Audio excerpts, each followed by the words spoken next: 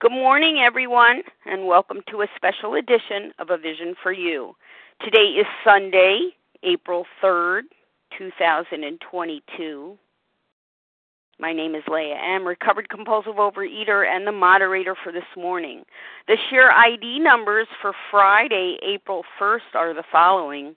For the 7 a.m. Eastern Big Book Study, 18,766. That's 18766. And for the 10 a.m.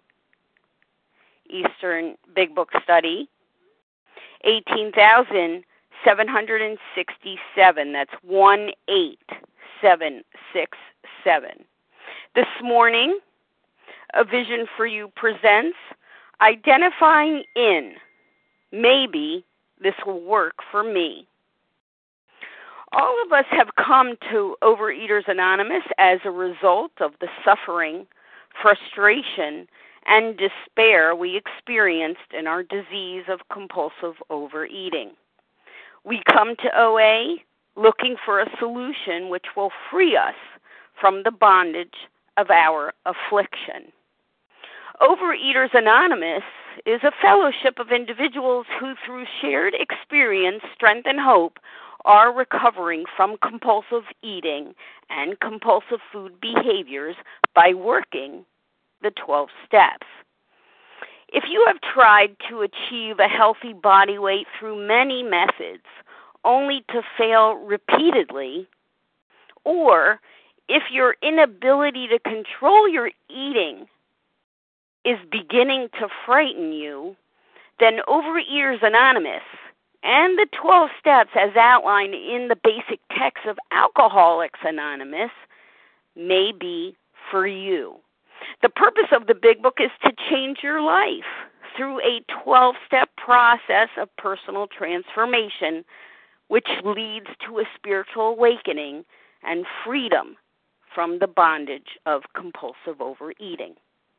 Of all the 12 steps, which do you think is the most important? It has to be number 1. Why do anything about a problem when you believe no problem exists? Identifying in and everything which follows begins here.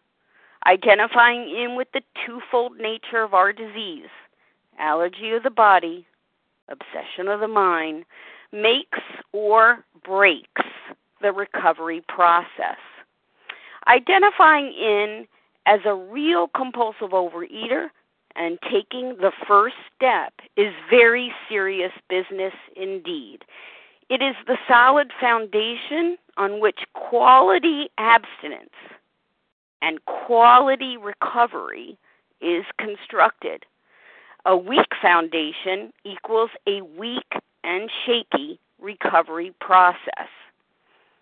Identification, admitting who and what we are, real compulsive overeaters, demands profound soul-searching and exhaustive mental effort to clearly see the destruction our disease has caused in our lives.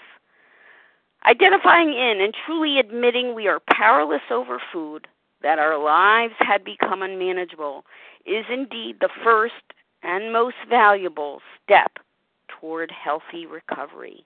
Joining us today to speak on this vital topic is Julie E.B., a recovered compulsive overeater from Colorado. Julie is dedicated to our 12-step way of life, which includes helping others and carrying this message of recovery. And it's with great appreciation I welcome Julie to the line. Good morning, Julie.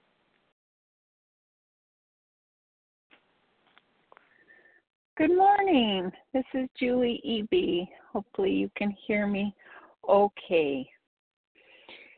Let's start with a prayer. God, please help us to set aside everything we think we know about ourselves, other people, the Big Book, and you, God, that we might have an open mind, an open heart, and a new experience of all these things. Show us the truth. Amen. Well, telling my story today, my experience, strength, and hope, comes out of a miracle that has happened in my life. And the reason I'm telling this story is summarized by the text that I'm looking at today. It's in the preface, a part of the big book I never really knew existed. The first couple pages of text in the big book, page XII. I've never been that great at Roman numerals either. But in the very last paragraph, I encountered something that right away made sense for me. I later called that process identifying in, that this was something that I could see myself in, a story at first that I could not see myself in, but then that I could see myself in. The paragraph starts, all changes made over the years in the big book, AA members' fond name for this volume, have the same purpose, to represent the current membership of Alcoholics Anonymous more accurately and thereby to reach more alcoholics. And that's why I'm hopefully here today to tell you about the changes that have happened in my life, to hopefully represent the membership. I am a compulsive overeater. I am in the first step every day. I am a gratefully recovered compulsive over and undereater, and I live in steps 10, 11, and 12 every day. But the goal here is to reach more people. So what I hope is that you can hear something that makes sense to you today, something that resonates with your story. When I found this paragraph, it was at the end of a very, very long road. At 42 years old, I was dying and often wanted to die. As some of you have heard on this line before, I was close to 300 pounds. I was bedbound. I had 6 medical specialists who has cardiologists, pulmonologists, neurologists. I had a back doctor, a doctor for my OBGYN surgeon, and I had a surgeon for my GI tract as well. And today, I'm 53 years old, and I am living, and I want to live. And it sounds kind of dramatic, but this is true for me. And if you had told me years ago that I would have the joy of the sunrise that I'm watching right now today, I would never, never have told you that I could live happy, joyous, and free. In fact, in my first 12-step group, I barely knew what I was doing. I had looked around my life, and inside there was nothing but a black hole. I understood myself as my roles, as a spouse, as a parent, as a worker, but I didn't know who I was or what was there. It was like a bottomless well inside of me. And I was blessed to enter a fellowship where I found a sponsor who, before she had gone to this fellowship, had found almost 15 years of abstinence in OA. I could see the things that brought me to that meeting, but I really didn't see the food stuff. And so as I went to that 12-step meeting, my sponsor witnessed me going on fad diets, so-called medically managed diets, where I dropped 100 pounds in about 20 weeks and lost my uterus as a result because a teacher thought I was the best person in the class. It's just I was an anorexic. I had no idea that this problem I had with food centered in my mind. I noticed when I watched her that she ate differently, that when we ate places she asked for no oil, that she asked for certain things that she only ate in a couple places.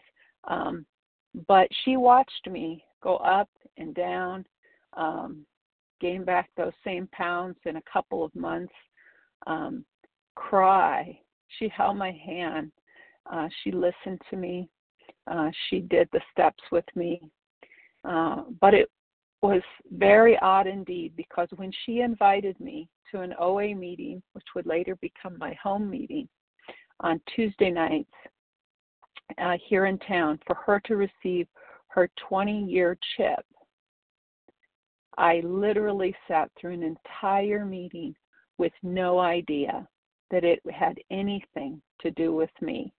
Even sitting there, over 100 pounds overweight, I couldn't hear a thing. That's what we call identifying out.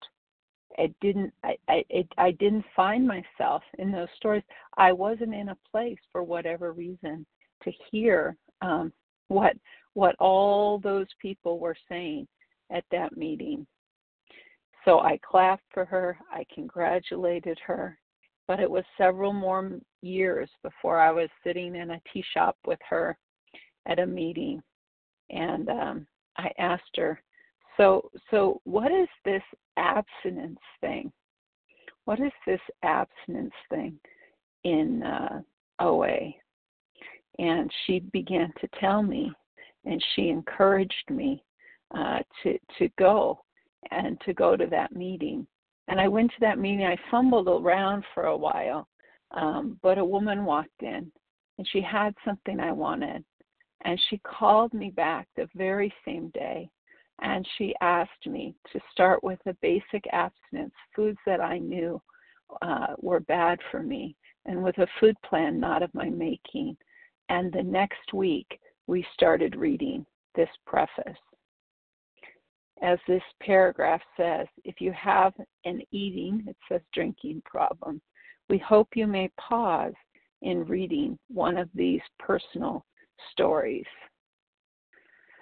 Finally, I had come to a pause in my life. Finally, I had slowed down and became able to connect to something outside of myself.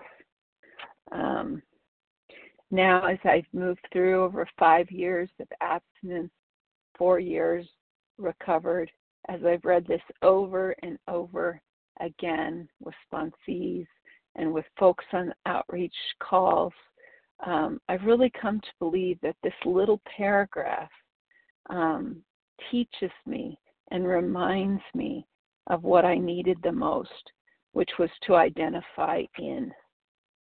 This is how I find myself and the power I need in the text of the Big Book, in the dozens of personal stories I hear on this phone line, on the dozens of personal stories I hear from those I talk to on the phone, from those I work with, in the personal stories that I hear in the Big Book, in every word of the Big Book.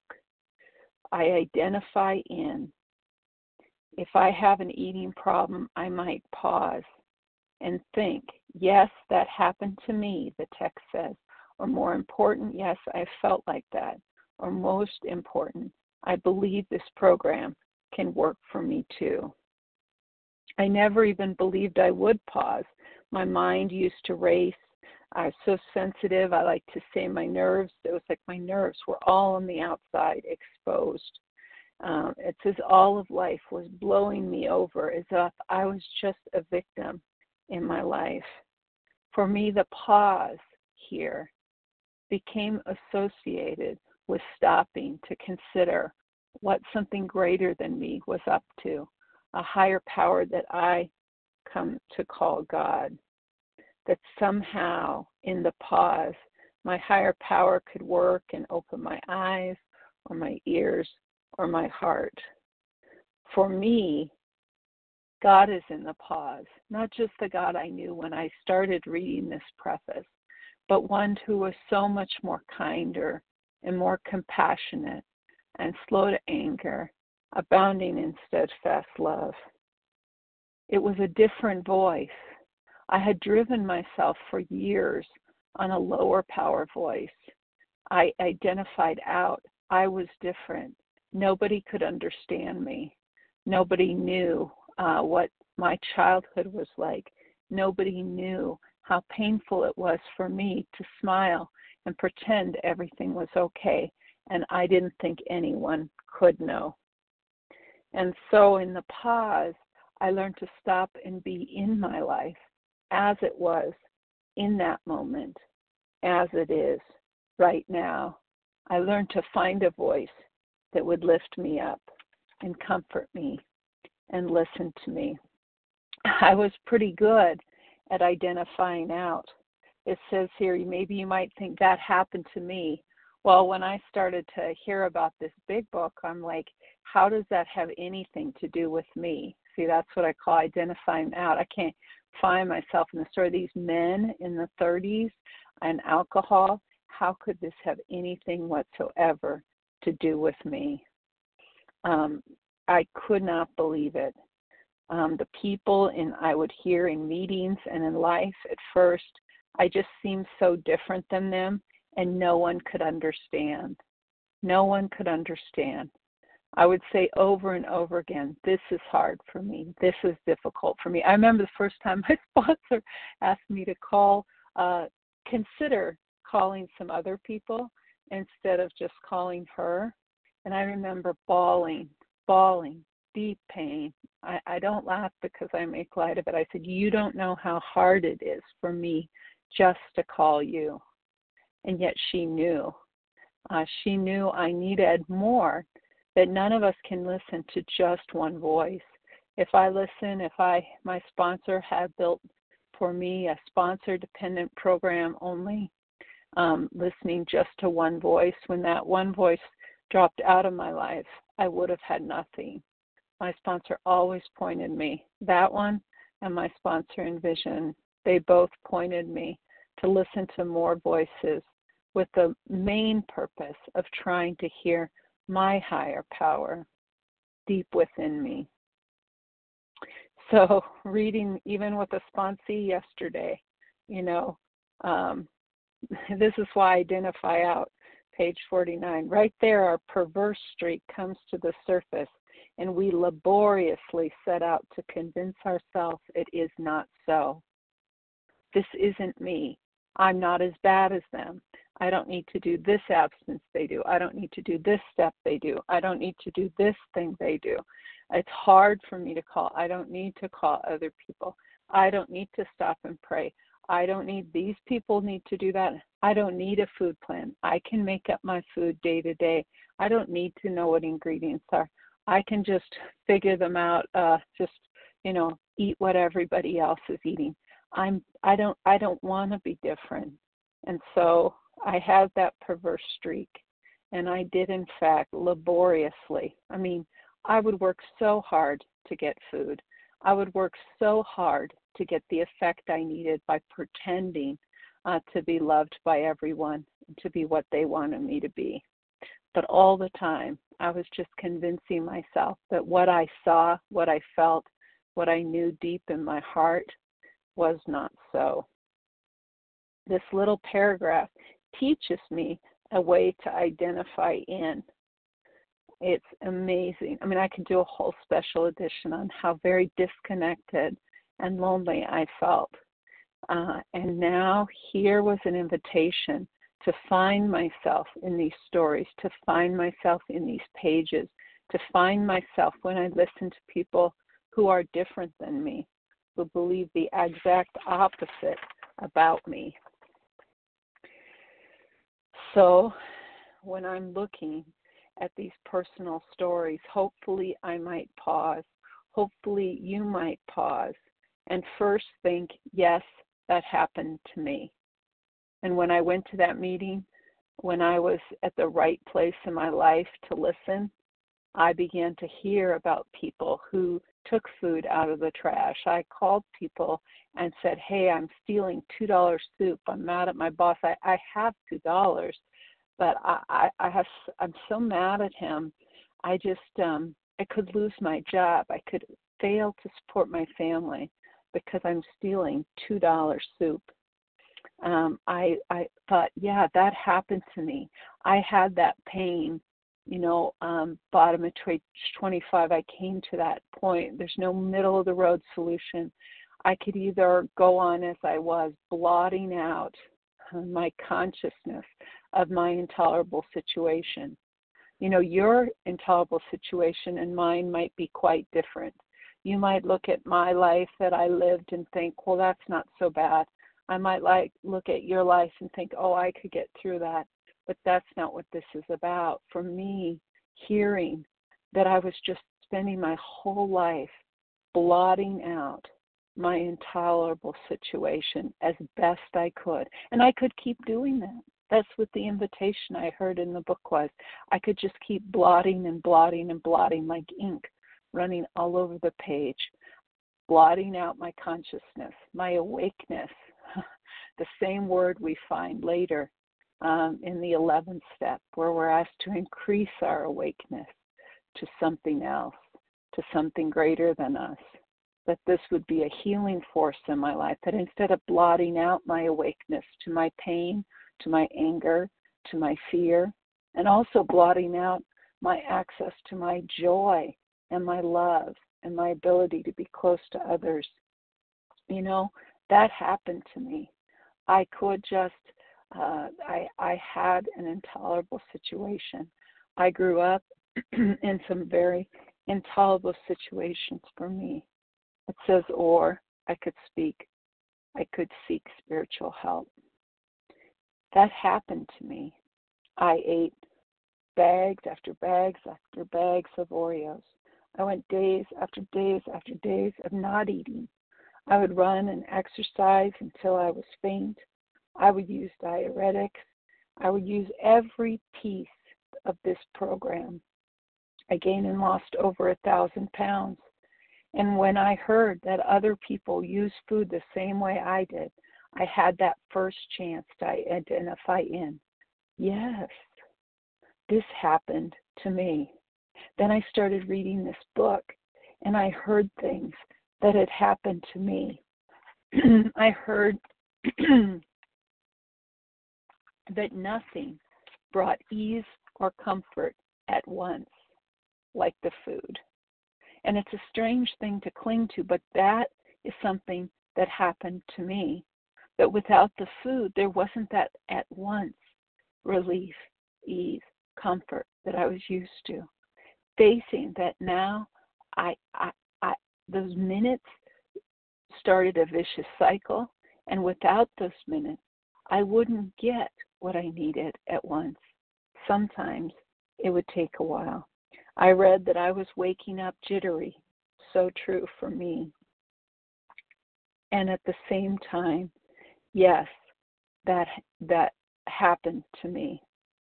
I could identify in that these things that these hopeless alcoholics were going through, these are the things that would happen to me, this vicious cycle. People thinking, wow, she's a hopeless case. These were the things happening to me. And what's amazing is, more importantly, I could think, yes, I felt like that. When I first entered this program, I was never sure what I was feeling at all. But when I would read words like restless, irritable, discontent, when people would cry and share their shame about getting into the food, or their strong desire to be out of it and still not be out of it. I read that self-pity stretched around like quicksand. Boy, did I identify with that. That phrase, this is hard for me. Calling other people is hard for me. Not eating is hard for me. Getting up early is hard for me. Going to bed late is hard for me. I came to understand every time I was saying that phrase, I was living into a self-pity that stretched on. And like anyone else caught in quicksand, I could stop moving. But the only way out of quicksand is if someone pulls you out. And so I began to make phone calls. I didn't think I could identify in with this book. But then in Bill's story, I heard the word lonely. In Bill's story, I heard, yes, I have felt like that. that all the things that got me out of my childhood, my fierce determination, my strong will, all those things were boomeranging and cutting me to shreds. I have felt like that, cut to shreds, hopeless. Reason had brought me so far. Yes, I felt like that, and I couldn't get that last little bit. Argumentative. Yes, I felt like that. And most of all, that I could wrest happiness and satisfaction out of life if only I managed well. The pages 61, 62, 63, these were some of the first pages to fall out of my big book. Because over and over again I would read how I had this script in life, and I felt like nothing could follow my script. But surely if I tried hard enough, I was the victim of the delusion that I could wrest happiness and satisfaction out of life if I just managed well, if I just pushed myself harder. It's so strange to identify and say, yes, I felt like that I felt fear, that I felt rage, that I felt anger and resentment, that I felt guilt, the harm I was doing to other people. And I thought those were the things that terrorizing myself and making myself being angry at myself or other people, feeling bad about what I did. I thought those were the things that would make me better, that would make me good. And then I met these 12 steps, and they said these were the things that would have to go before I would have access to the power that I needed, the power of love, the power of gentleness, the power of being understood and seen and loved, just the way I am, as a growing, unfolding child of God. I read that I could blame others and stay sore. Boy, yes, if I felt like that. So it's more importantly that I identify in. We listen and say, have I felt like that? Oh, I could blame others and stay sore, or blame myself and feel remorse and stay sore. And most importantly, that's for most of us, that's as far as we ever got in a game of blame, discharging all my feelings onto my husband or my kids or someone in my job or in my life. The gun pointed back at me, discharging that blame onto me that I was a bad person, that I was worthless. And that's why I had an intolerable, painful situation in my life. You see, the amazing thing is that if I could think, yes, that happened to me. If I could think, yes, I felt like that, then what this little sentence at the end of this little chapter says is, most important, I might start to believe. It says, most important, yes, I believe this program can work for me too. Wow. Yes, I believe this program could work for me too. So then, if I could somehow identify that these things have happened to me, these things I hear other people talking about, if I could identify and see myself that I felt like that, I felt like they did. I felt the life of living Dr. Jekyll and Mr. Hyde.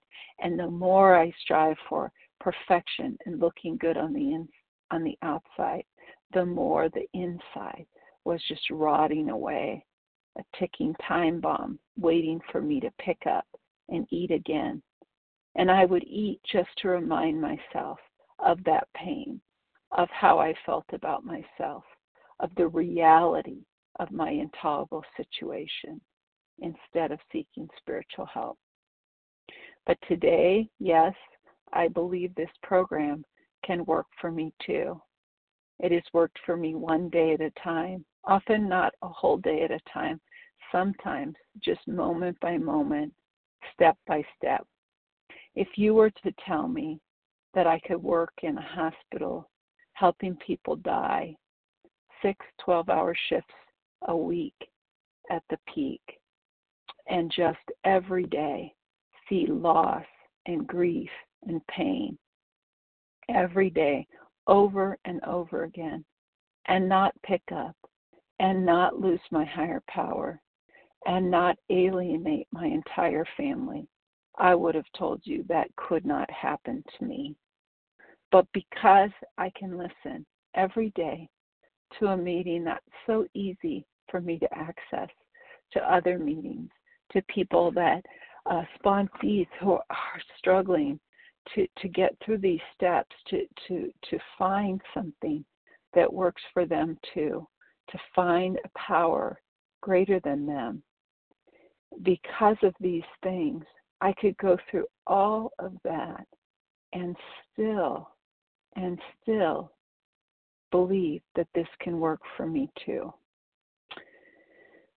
So today, as I hear things, as I process things, I still have pain in my life. I still have difficulty in my life. I still have fear crop up and resentment crop up and guilt crop up. But I'm no longer in an intolerable situation. And when I am, I'm conscious of it. I don't need to blot it out. I have all of you. I have a higher power who holds me when I'm scared and comforts me when I am angry instead of scolding me. My life has changed forever because of these steps. And so I wonder if we might all pause in hearing these stories and think, yes, that happened to me. Or more importantly, I felt like that. Or most important, yes, I believe this can work for me too. There's always a temptation to say, no. What happened to me was a little different. What happened to me, you don't understand. There's always a temptation to say, well, no, I didn't feel quite like that. I felt like this or that. But when we can stop and consider, did that happen to me? Have I felt like that? Then listen to the promise. Most importantly, we can start to believe, yes, I believe this program can work for me too. I'll tell you this. If you would tell me that I could maintain a weight loss of over 100 pounds for 4 years, neutral with the food,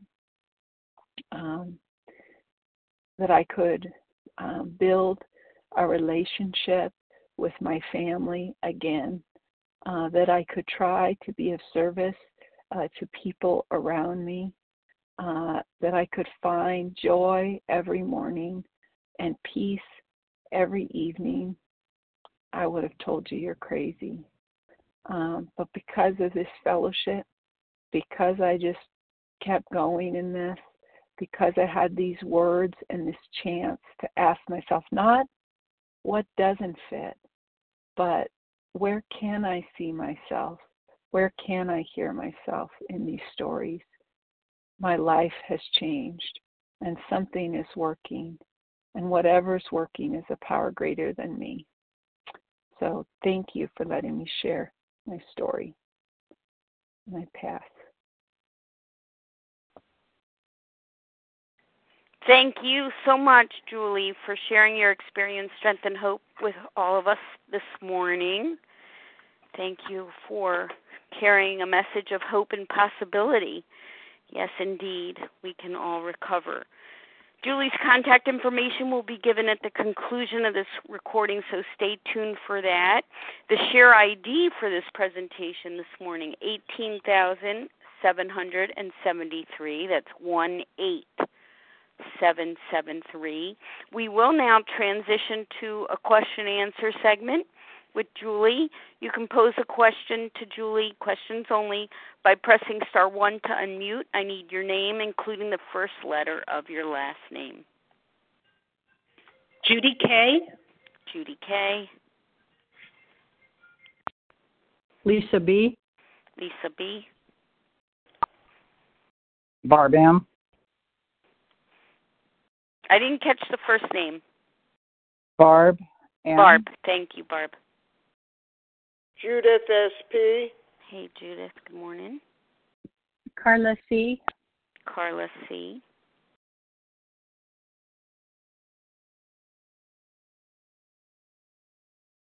Anyone else want to get in this group? Rita S. Rita S. does. Okay, excellent. Let's go with this group.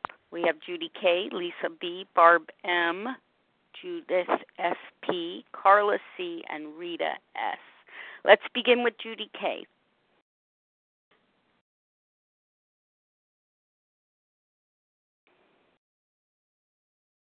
Star 1 to unmute Judy to pose your question, please. Hi, this is Judy K. Recovered in North Carolina.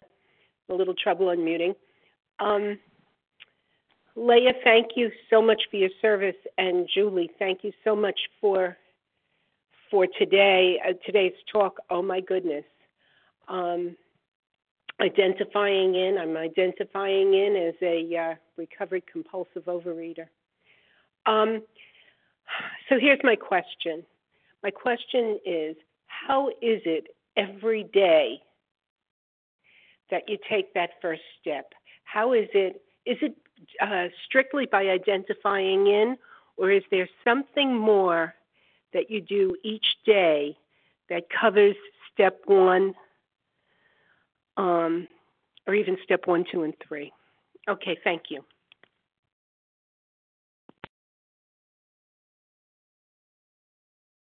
Yeah, thank you so much for that question. Well, what is it I do each day that starts me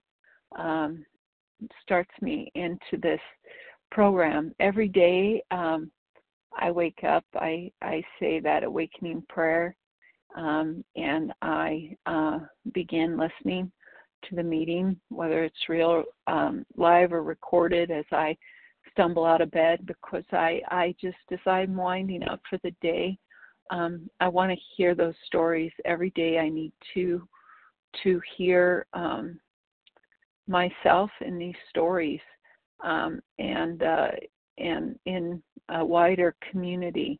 Otherwise, my world gets very much narrowed. I do find that gratitude. My counselor would have me listen to the meeting and pick out 3 gems, which the gems were things that I identified with. It was my first practice for that, something I heard someone say that made sense, or that I needed to hear, or that I had a question about, but mostly things that I related to, and 3 gratitudes, and I just text those to her. And that was just something extra that we did. But in gratitude, one of the things that it just reminds me, it's the opposite for me of self-pity. It reminds me of what I do have. Every day I wake up powerless and life is unmanageable. And so I guess the main thing that keeps me in here, in that step 1 place, is that events happen. In my other program, one of my step 1 practices is that I would just text my sponsor, this is powerless, or they'll text me, this is unmanageable, I'm powerless over this is unmanageable, I'm powerless over this.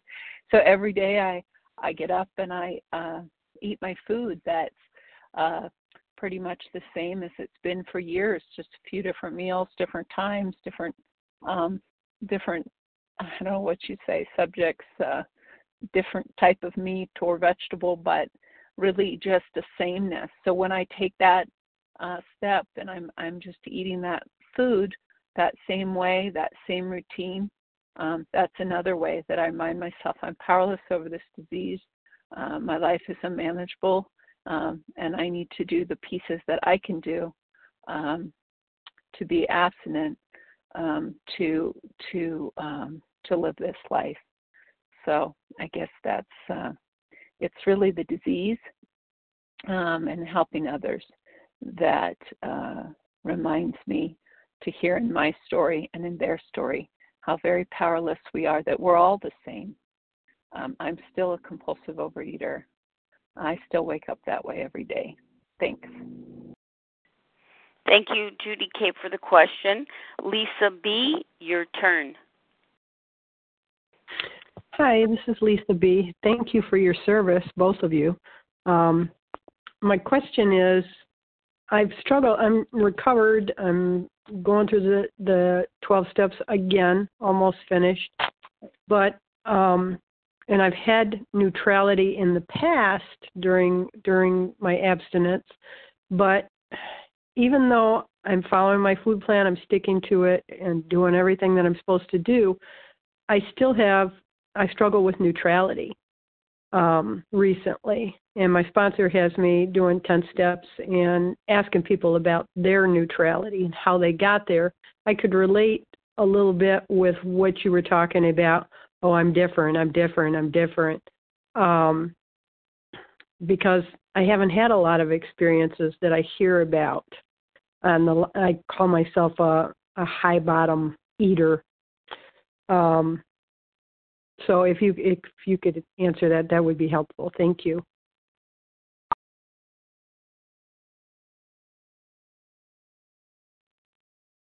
Yeah, that can be a painful place to be when we want to be somewhere that we're not. See, that's all part of the powerlessness. That's all part of the unmanageability.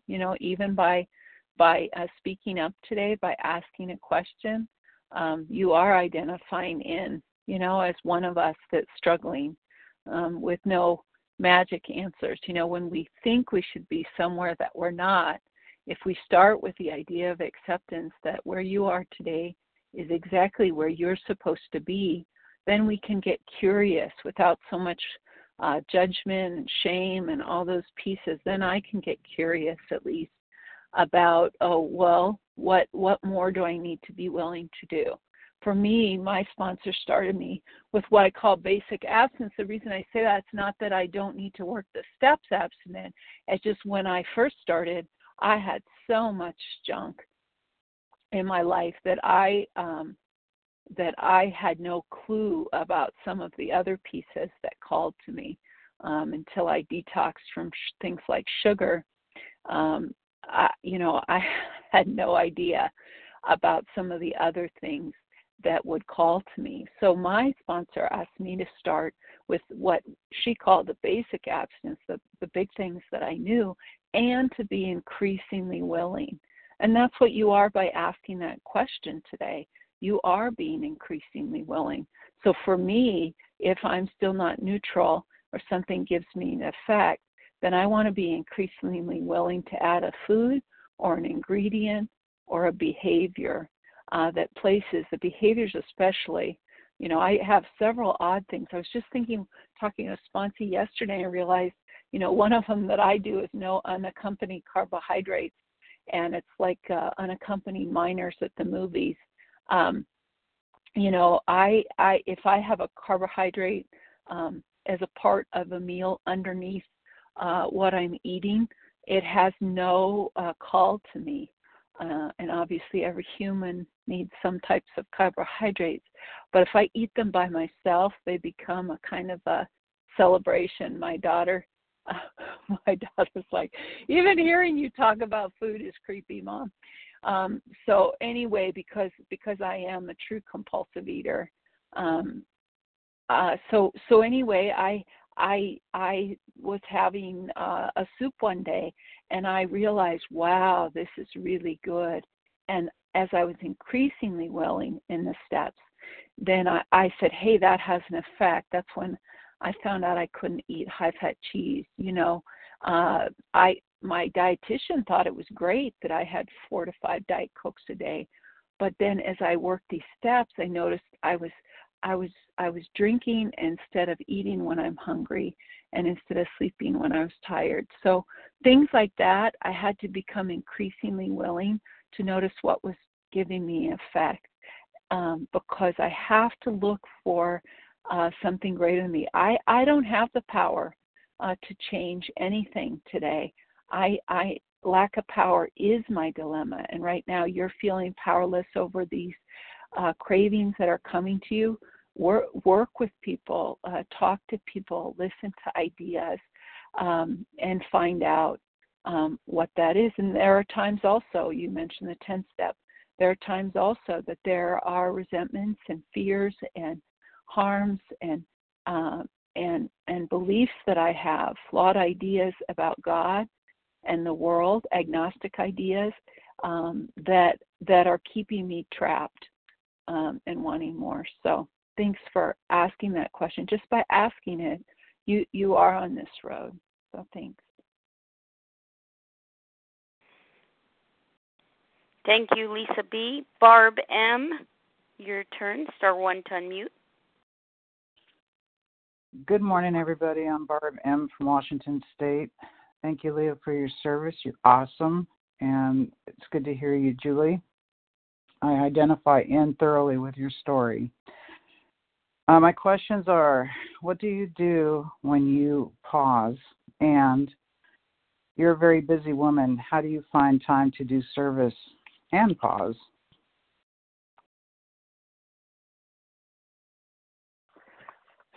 I am so happy and proud to hear your voice on the line.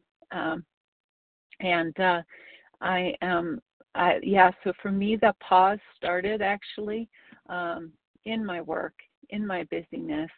I just would hear this word pause, and I would take a breath usually, and I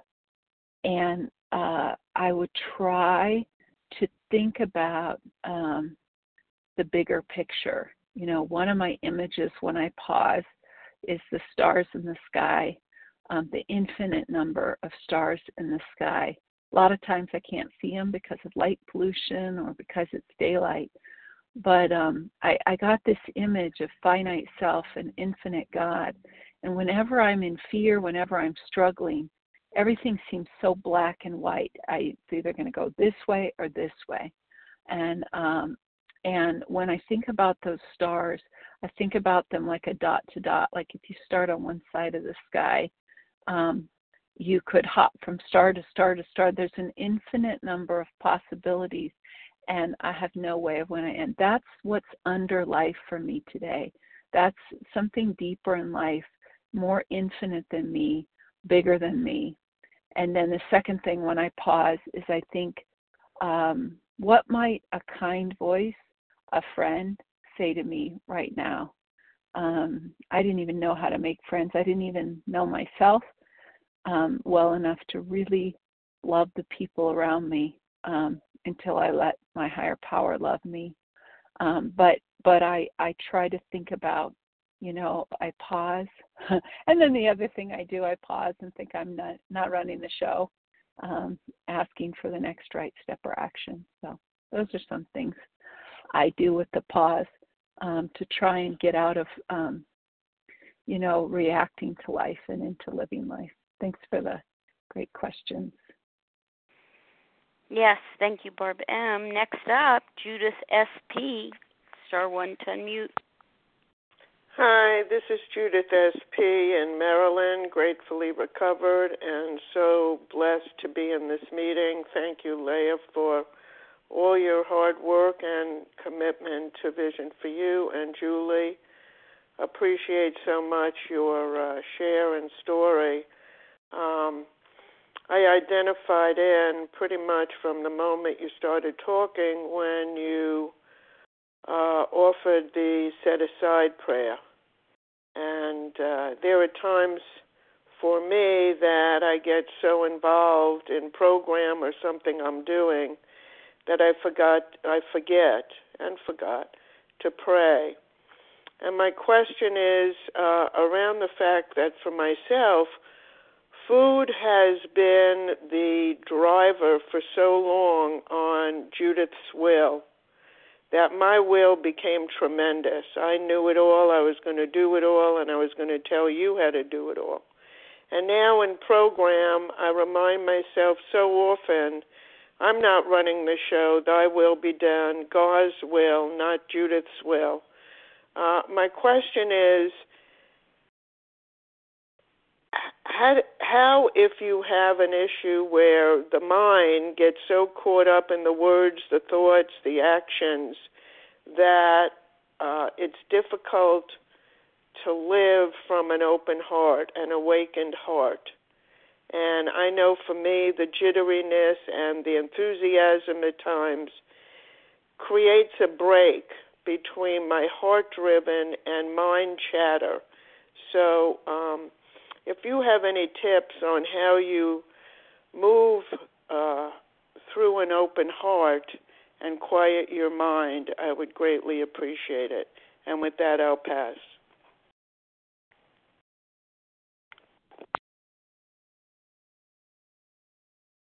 Wow, yeah, I really appreciate that.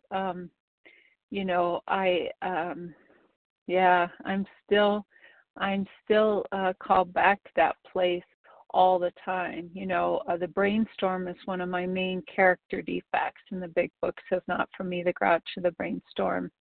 In a paraphrase, is the dubious luxury of normal men, and for me, it's drink and drink is to die. And for me, this spinning like a gerbil on a wheel was my whole life. And I used to think if I thought about things long enough, that somehow that gave me more control over the future, that made me God. And the reason that I quit playing God isn't because I don't enjoy thinking about myself having control. It's because it doesn't work. I haven't become God. I don't have the power of life and death. I don't have the power to make life better for my young adult children, to help them avoid making any mistakes that I think I made or what I think they should do. So the reason I quit is because it doesn't work. That's one of my favorite little tiny sentences in the big book. I quit playing God. It just doesn't work. So that's when I let go of my will, is when it doesn't work. You know, my main spiritual awakening was in the care and protection prayer. It says we ask for God's care and protection with complete abandon. And when I say that today, I looked up the word complete. It meant full, and abandon meant to give up completely, having run my course. And what I find is, so I say, when I say that prayer in my nightly review, I say full, not of the food and not of self-will, but full of giving up, having run my course completely, and finding that my higher power, my God, meets me there when I'm done. So I think of it a lot like a toddler. They race around, running, then they just collapse in a heap, or a puppy that runs around and then just collapses at some point. You know, my higher power is gracious enough to allow me to spin and spin and spin. And when I collapse, when I'm done, when I've gone as far as I can, then that's when I give up completely. That's when I have abandon, and that's when my higher power speaks to me. Sometimes I do that by, when that disturbed mind, I do a 10-step. I reach out to a fellow, depending on what step that I'm in. That's a major way that I interrupt that. I don't expect to quiet my thoughts or have power over my thinking, because my disease centers in my mind. So I start with an action. You know, in this program, we start with an action. And when I take that action to reach out and make a phone call, for example, I'm taking an action step against my disease. When I take that step to prepare an abstinent meal, I'm taking that action step against my disease. I would say for me, a big problem with my self-will was that, just like a lot of people might try to white knuckle their abstinence, white knuckle putting down the food by sheer force of will, it's easy for some of us to do, for me in particular, to try the second sort of half of this program, step 6 and 7 and following, about my defects, to try and white knuckle that too, to make that a work of the will. I'm going to be more patient. I'm going to be more. So that's another place that I quiet my mind. So sometimes that happens right away when I do 10-step, or when I reach out, and other times it keeps coming.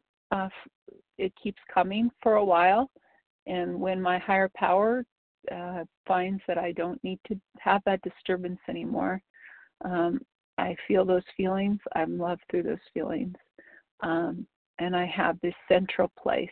The other one is one I heard on a special edition years ago. I put my hand up under my shirt, kind of holding my upper shoulder. And I say, God, I'm yours and I trust you. And I hold myself and I say that when I do and when I don't. And in that center place inside of me, there's just me and my loving, caring higher power. And I feel safe. So those are some things I do. Thank you, Judith SP, for your question. Carla C., your turn. Star 1 to unmute. Thank you, Judith, and everyone on the line. Thank you for your service. My question is about how you stop playing God. I think you might have answered that, but when you just feel crazy, and nothing's working for you. I guess that's my question. Thanks. Yeah. It is a hard place to be, so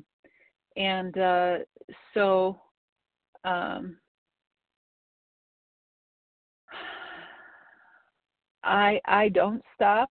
Again, once I think I need to stop, that's my self-will becomes involved. It's like shoving on a door, and the door is always further away. You push on a door and you wonder why it opens. If my mind is not at rest, I might reach out and share with another person in outreach. I mean that's the number one thing. I'm a person who has to work this program 3 to 4 hours a day to appear to the world to be like others are. So I have no special corner on anything, and as someone stated earlier, I have a full-time job. I have 3 young adult children. I have a husband. I have a mom with dementia. I have sponsees and people and things. I have a life, but when I am disturbed, then I start with the idea that that means I need more power, more of my higher power's words for me. So I guess that's the main thing. Through the 10th step, if I'm scared, for example, when I say, God, please remove my fear and direct my attention to what God would have me be, I found early on that I had a tendency, I'm scared of being out of control. What would you have me be? Patient and happy and joyous and all the opposite things. No, God, if someone came up to me and said, I'm scared, my life is out of control, what might I say to them? I would say, you're okay. You're okay. It's all right. So I listen for that voice of comfort in the voices of other people. Gratitude is also, as I said, a big thing for me. What can I be grateful for? But when my mind is busy trying to plot and plan, the only time I quit playing God is when I see that, when I'm willing to see that it does not work, that I don't become the God of the universe, that I have no power, and then I get to the end of that, and I'm loved there, and then I try again the next time. So.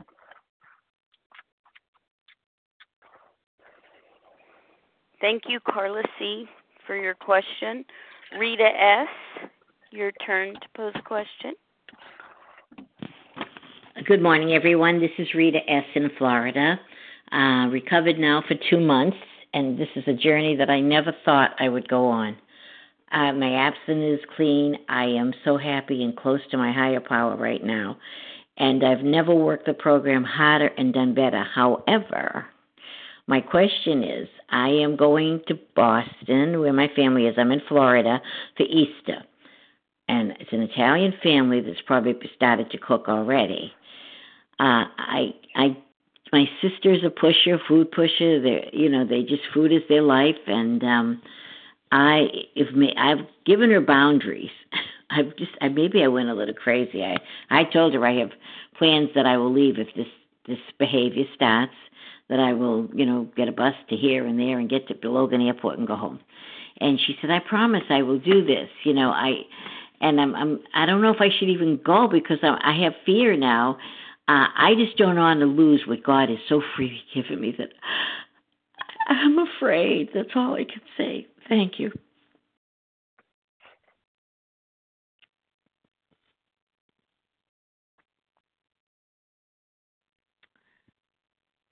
That's it. I just don't know what to do. To stay, go, or what I should do.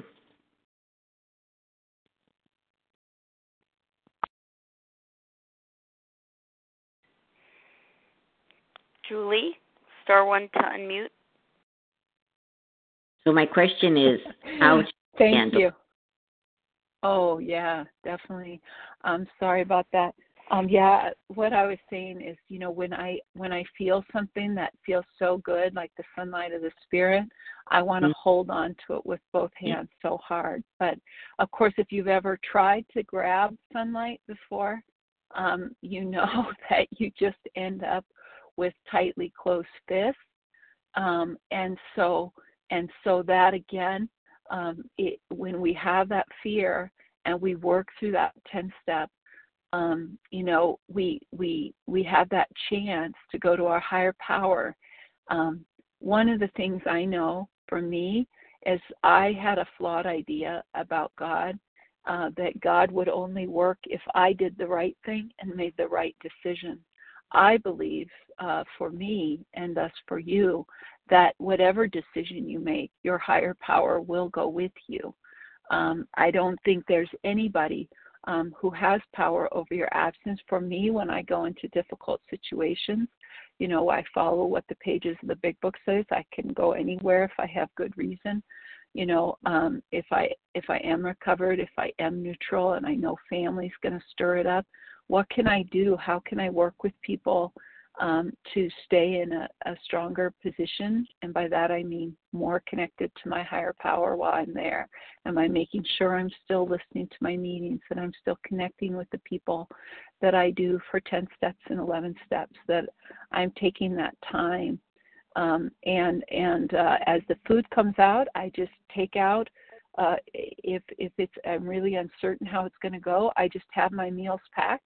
And I either take them out at the table with everyone else, or if that's too much notice, I eat before or I eat after, and I just try to enjoy their company.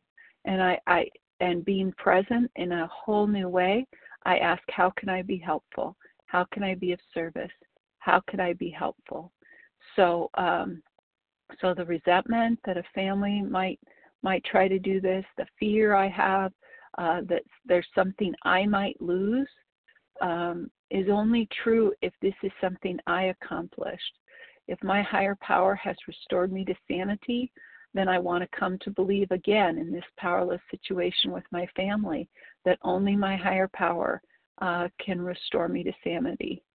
In my other 12-step program, we have a little prayer for the second step. And the prayer is, in this moment, I come to believe that I am never alone, that I have a new freedom to do things in different ways. And believing is also an action. As I practice, I develop faith. So each action step you take prior to the trip, keeping doing your work 10, 11, 12, as you're on the trip, if you don't take the trip, any way that you're connecting to God, those action steps help you develop the faith that God will be with you, whatever way, whichever way you decide. This doesn't hinge on your decision. In my universe, my Creator has already laid before me what I need. 11th step prayer says I pray for the next right thing and for what I need when I get there. So I don't even know the things I need when I'll get there yet. I'm paraphrasing a little bit, but my higher power will give me the things I need as I take each step. So rather than thinking about weeks from now, think about the next half hour and how you can connect and find out more of what you need from God. the God personal to you, the God that speaks into your heart, what you need from your higher power to tell you, to make you feel safe right now. And just keep doing that every 5 minutes until you know what the next step is. Thank you. Thank you, Rita S., for your question. We have time for more questions this morning. Star 1 if you'd like to give your name to pose a question, please. This is Leslie C. Leslie C. And Tamara C. Tamara C. Nancy C. Nancy C. This is Hattie W. Hattie W. Lisa L. Gotcha, Lisa. Anyone else? This is Patricia H. And Patricia H. Wonderful. I have Leslie C., Tamara C., Nancy C., Hattie W., Lisa L., and Patricia H. Thank you. Everybody, please mute except for Leslie C. Go ahead with your question.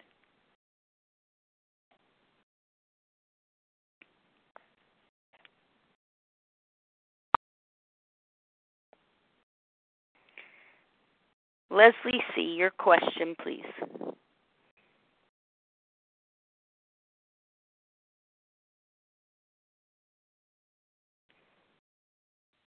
Can you hear me now?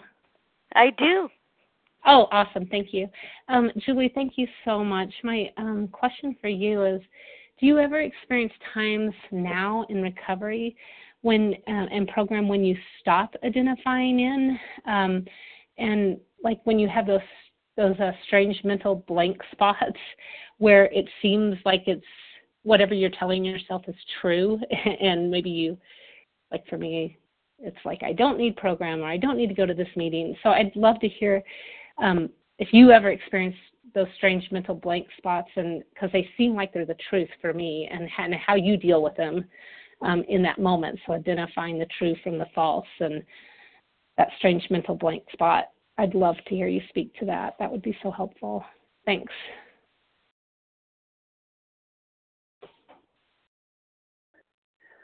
Yes, I do. Yes, I still have those times when I think, wow, my pain is more, my pain is different, my life is different. I had someone, share that first program, 12-step program. I remember I was listening to this meeting one morning, and they said, "Oh yeah, this 12-step program, that addiction is not even a thing." And all of a sudden, the blank spot, the mind's like, "What?" And for me in that case, it was resentment blocking the sunlight of the spirit, and it actually caused me to explore, and it led me to explore more. But when what helps me in those times, honestly, is the routines that I have built. My sponsor helped me to build. First, I had this basic abstinence, and then I'd commit to my abstinence, and then I would commit, to additional things as I found them giving me effect. And as things would get stirred up, I might have a stray thought like, I need to, after I just laid in bed for a couple of months in March of 2020, I thought, I got to lose this weight right away. But what helped me was the routines I had built. First was these little gems and gratitudes, the weekly and then biweekly calls to my sponsor, the actions, the preparation of the food, the decisions about what that would be, so like now, my food for today is set. It's pretty much the same food as yesterday and last Sunday, and so having those routines have saved me in rough going. I mean, I could say that's God, but again, that phrase, that belief is also an action. As I practice it, I develop faith. That I practice these actions, reaching out to people, for example, on the way home from work. So I try not to come home from work and bring the disturbance and the trauma that secondary traumatic trauma that I experienced there to them. When I first started working at the hospital, it became a joke among my kids. Oh, you work in a hospital? Because I was not recovered yet, and I would so often bring my cares to my children instead of being a repository for their cares. And so I try to bring those to program before I bring them home. I have an 11-step train that I'm on. I'm in the outreach group that I can call. And these habits in times of rough going that I've structured, that God has structured into my life, these action steps of how I eat and where I eat, and then how I live and how I think. So if I'm not able to get to sleep, I make the call. If I'm feeling the anger, I release the step. If I've done a harm, I do a 10-step harm inventory instead of living with this vague sense that I did something wrong. So really for me in rough going, it is the action steps and routines. I used to not have any routine at all. I used to lurch from thing to thing to thing to thing. And now that's kind of what I go back to. Can I find 3 gems? Do I have 3 gratitudes? Thinking, how has this worked for me? So reaching out. I mean, that's the biggest action step I take against my disease. I can't do things by myself. Maybe some people can, but I really can't. So that's what I got. Thanks. Thank you, Leslie C. Tamara C., your turn. Hi, Leila and Julie. Thank you so much for your service. I could really identify, Julie, with you talking about that you understood your roles, like as a wife and a worker, but you didn't know who you were. So my question is, how do the steps and learning to hear the voice of your higher power help you know yourself?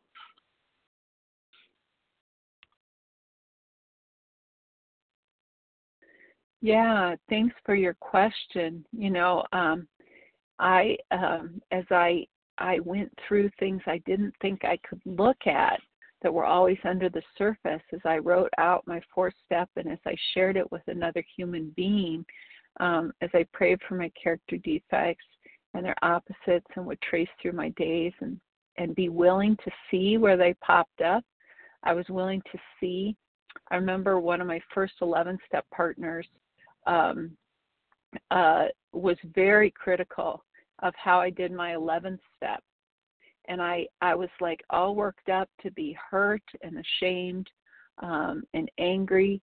And then I was willing somehow to see, I realized how horrible it felt to be criticized. And that was the first moment I thought about how my husband and kids must feel about how I hurt them. So for me, and then I just started trying different things. If my higher power is in charge, then I don't have to live this whole life buttoned down. I could try different things. And if it went the wrong way, the 11th-step prayer says, well, if I face indecision, I relax, I take it easy. Sometimes it's absurd thought and action, and sometimes it's intuition. Sometimes it's God's experience. I really don't know when I set out, but I didn't have to stay frozen in time. So I think that's, and then there was this place that developed inside of me, deep within, the fundamental idea of God that was just me and God, and not me and God and work and what that said about me, and me and God and my family and what that said about me. Where there was a place that was just me and God, where I could feel safe and relaxed. And And that too, having that touchstone to go back to, that there's a me. One of my meetings I go to, it's the practice to have absolutely no feedback. And of course, with the phone meetings we're on, and the discipline that's practiced there, you don't have any reaction. I had no practice speaking my voice. I realized in that meeting where people don't laugh or smile or nod their head, that I was so much always gearing every word I spoke to how it might be received. And so having that kind of practice, muting when other people are talking, so that hopefully I listen more to what they're saying instead of what I want to say back. Those are ways that I practice learning who I am. And that all came out of discovering that I had a caring, the third step says we turn our will and our lives over to the care of God as we understand God, a caring God. So thanks for the question. Thank you, Tamara C. Next up, Nancy C. Hey, good morning, Leah and Julie E.B. This is Nancy C., gratefully recovered in Ann Arbor, Michigan. And wow, what a great message today, Julie. A whole new light shown on the word pause. And in that vein, can you talk a little bit on how you learned to practice that pause? I know that it sounds like you really do that pretty effortlessly, and just wondered if you had any experience, strength, and hope to share on how you got to that place. Thanks.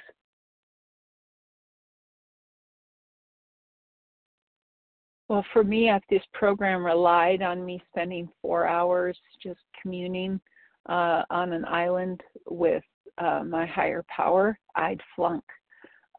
So for me, the pause became a time. Something would happen. I first remembered it at work. I can remember standing outside the bathroom, and I wanted to email my boss so my boss would understand me better. And I paused, and I realized my higher power understood me. I didn't count on my boss to understand me better. And I would go to text my son, who was in college and frequently suicidal, and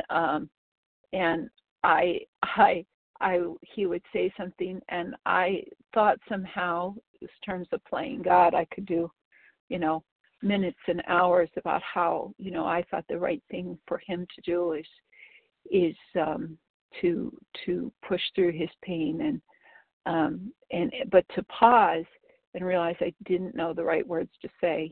There's a prayer in a sister program that says, I am not God. I do not know what's best for other people most of the time. I don't know what's best for myself. And when I remember this, life goes smoother. So sometimes it's just bringing a phrase. Why are there slogans? I guess for people like me, to bring me back to just a moment. So I pause when I listen to the morning meeting. I pause when I mute myself to listen to a fellow that I'm helping or who is helping me. I pause in the middle of all my prayers, when I pray the resentment prayer, when I pray the fear prayer, and I say, God, please remove my fear, direct my attention to what you'd have me be. I pause as if there might be something that comes to my mind, and sometimes something does. And so it really has to do with, I because of one of these special editions, I have certain reminders that come up on my phone every day. Place the outcome in God's hands, or all is already lost. Concentrate on your own spiritual demonstration. And because of the way phones work, my kids get these popping up on their phones sometimes too. But anyway, sometimes I set alarms in challenging times. Sometimes I have something written on my hand going into a difficult meeting. When I was working in the hospital, I would, each time I would take some hand sanitizer and go into another room. I would ask that God would make me an instrument of God's peace, from the St. Francis prayer, which is sometimes used in our program, that is meaningful to me. So those are some of the things. Thank you, Nancy C. Hattie W. Hello, this is Hattie W. from Rhode Island. Thank you both for your service. My question, Julie, and I would like to first say there are so many gems in what you've shared today. Thank you for your share. My question is, would you please talk a little bit more about the bridge you took from what sounded like a pretty isolated space in your life to being willing and able to reach out to others? Thank you.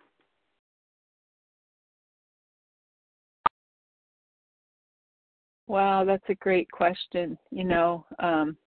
God brought me, my higher power brought me across that bridge. I mean, when I think about what it was like, when I was close to 300 pounds and I was bedbound for 4 months, I was just screaming in pain like an animal. I was sent people, my family helped me more than they should have had to. So just getting to the first meeting I went to actually broke up because it was highly dysfunctional. A bunch of people trying to help each other. It was nothing but crosstalk.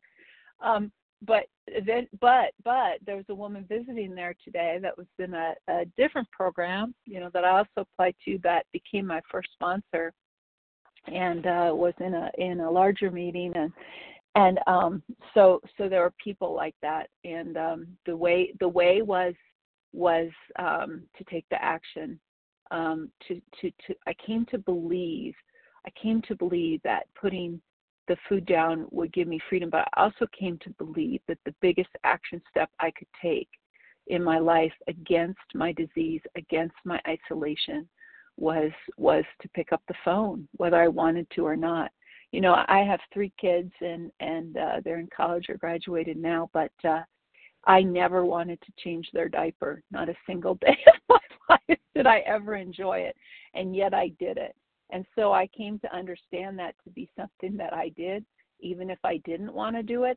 And the more I would say to myself what I now consider self-pity statements, try not to ever declare someone else is in self-pity. It doesn't go well. But what I see as self-pity is anytime I say, oh, that's so hard for me, that's so difficult for me. Whenever I found this space by starting with the action. Whenever I do those things that were hardest for me, that is when that was when I would get the most payoff. And as I would get the most payoff, as I'd be greeted by kindness. I remember I called all worked up about what some guy did to me at work, and I called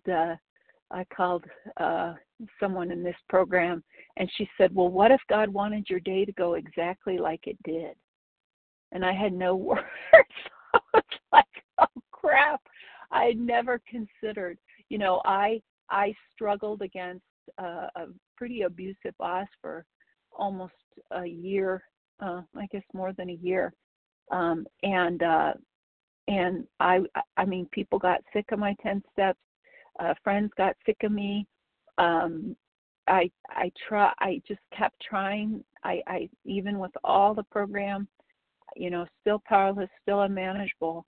And but one day I was willing to see reality, to accept reality, that I could not work for someone who didn't give me any validation or encouragement. That though I could do 10 steps and be at peace for a while, and though I no longer live only for external validation, that just wasn't good for me. And then at that moment, a whole pathway became clear to the job that I'm at now. So, yeah, that's kind of how that works for me. Thank you. Thank you. And our final question this morning will come from Lisa L. Lisa L. Please pose Hi. your question. Good morning. Okay, thank you so much. I'm Lisa L. from Virginia, and I have a question for Julie or anybody, or either one of you.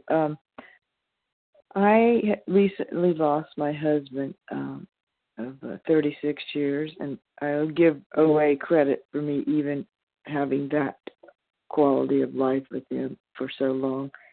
And now I'm out and about more, and people are always saying, let's go out to lunch, let's go out to lunch.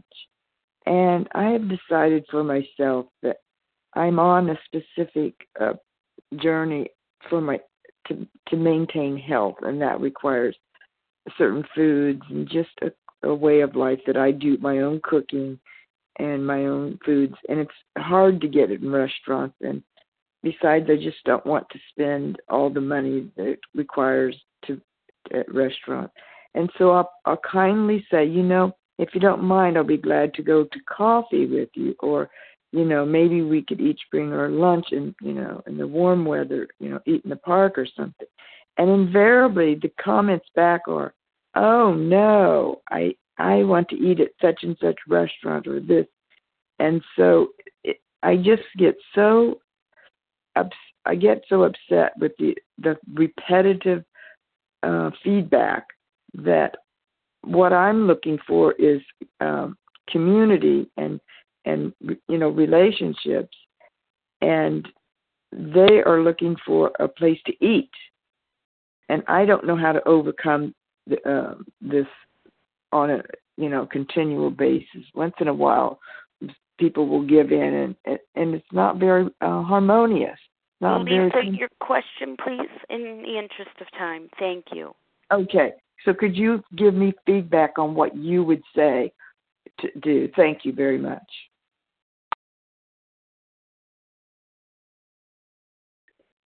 Well, someone asked me before about the, not being a lonely place, and grief is a lonely place. And what step are you? What step are you in? Third, and going toward the fourth step. Yeah, so that makes a big difference too. I think for me, I would say to people at that point, I would say, hey, I can't eat out. I have, and it is tiring and it is hard, but to speak the truth about myself is a way that I'm turning my will and my life over to the care of God.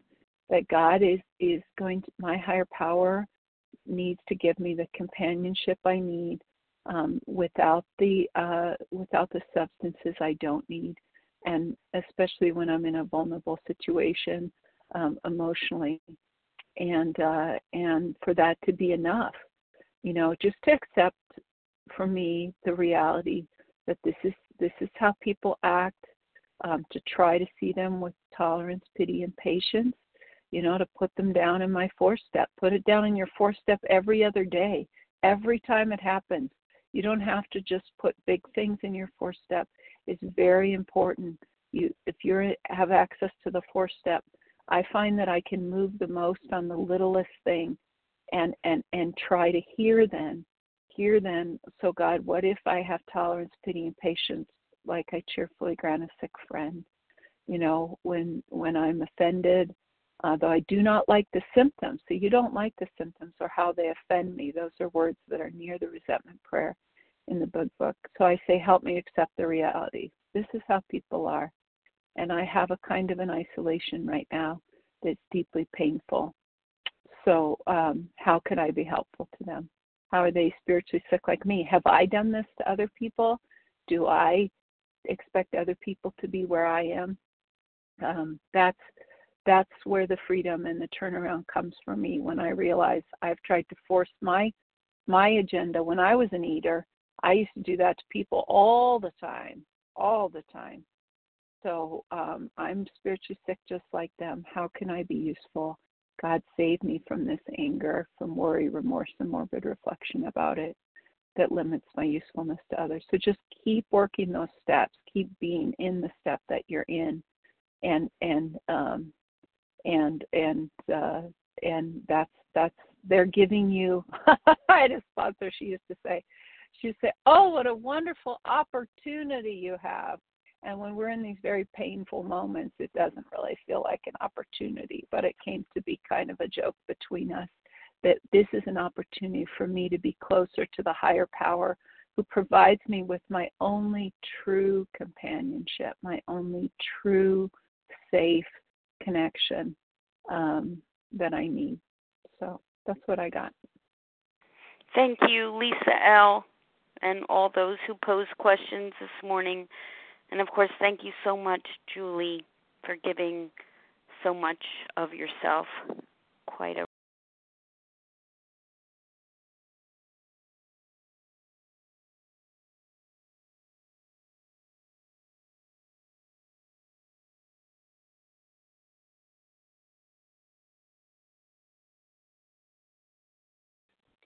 Leila, you're muted.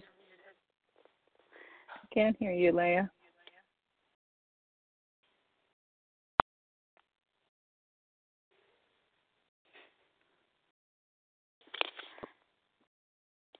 Okay, thank you. Thank you so much, Julie, for your loving service this morning. Such a rich and profound presentation, a message of depth and weight. And we appreciate all your loving service to us today. The share ID for Julie's presentation, 18,773. That's 18773. Thank you to all who posed questions this morning, of course. And we're going to close from page 164. It's found in a chapter entitled A Vision for You. Our book is meant to be suggestive only. We realize we know only a little. God will constantly disclose more to you and to us. Ask Him in your morning meditation what you can do each day for the man who is still sick. The answers will come if your own house is in order, but obviously you cannot transmit something you haven't got. See to it that your relationship with Him is right, and great events will come to pass for you and countless others. This is the great fact for us. Abandon yourself to God as you understand God. Admit your faults to Him and to your fellows. Clear away the wreckage of your past. Give freely of what you find and join us. We shall be with you in the fellowship of the Spirit, and you will surely meet some of us as you trudge the road of happy destiny. May God bless you and keep you until then.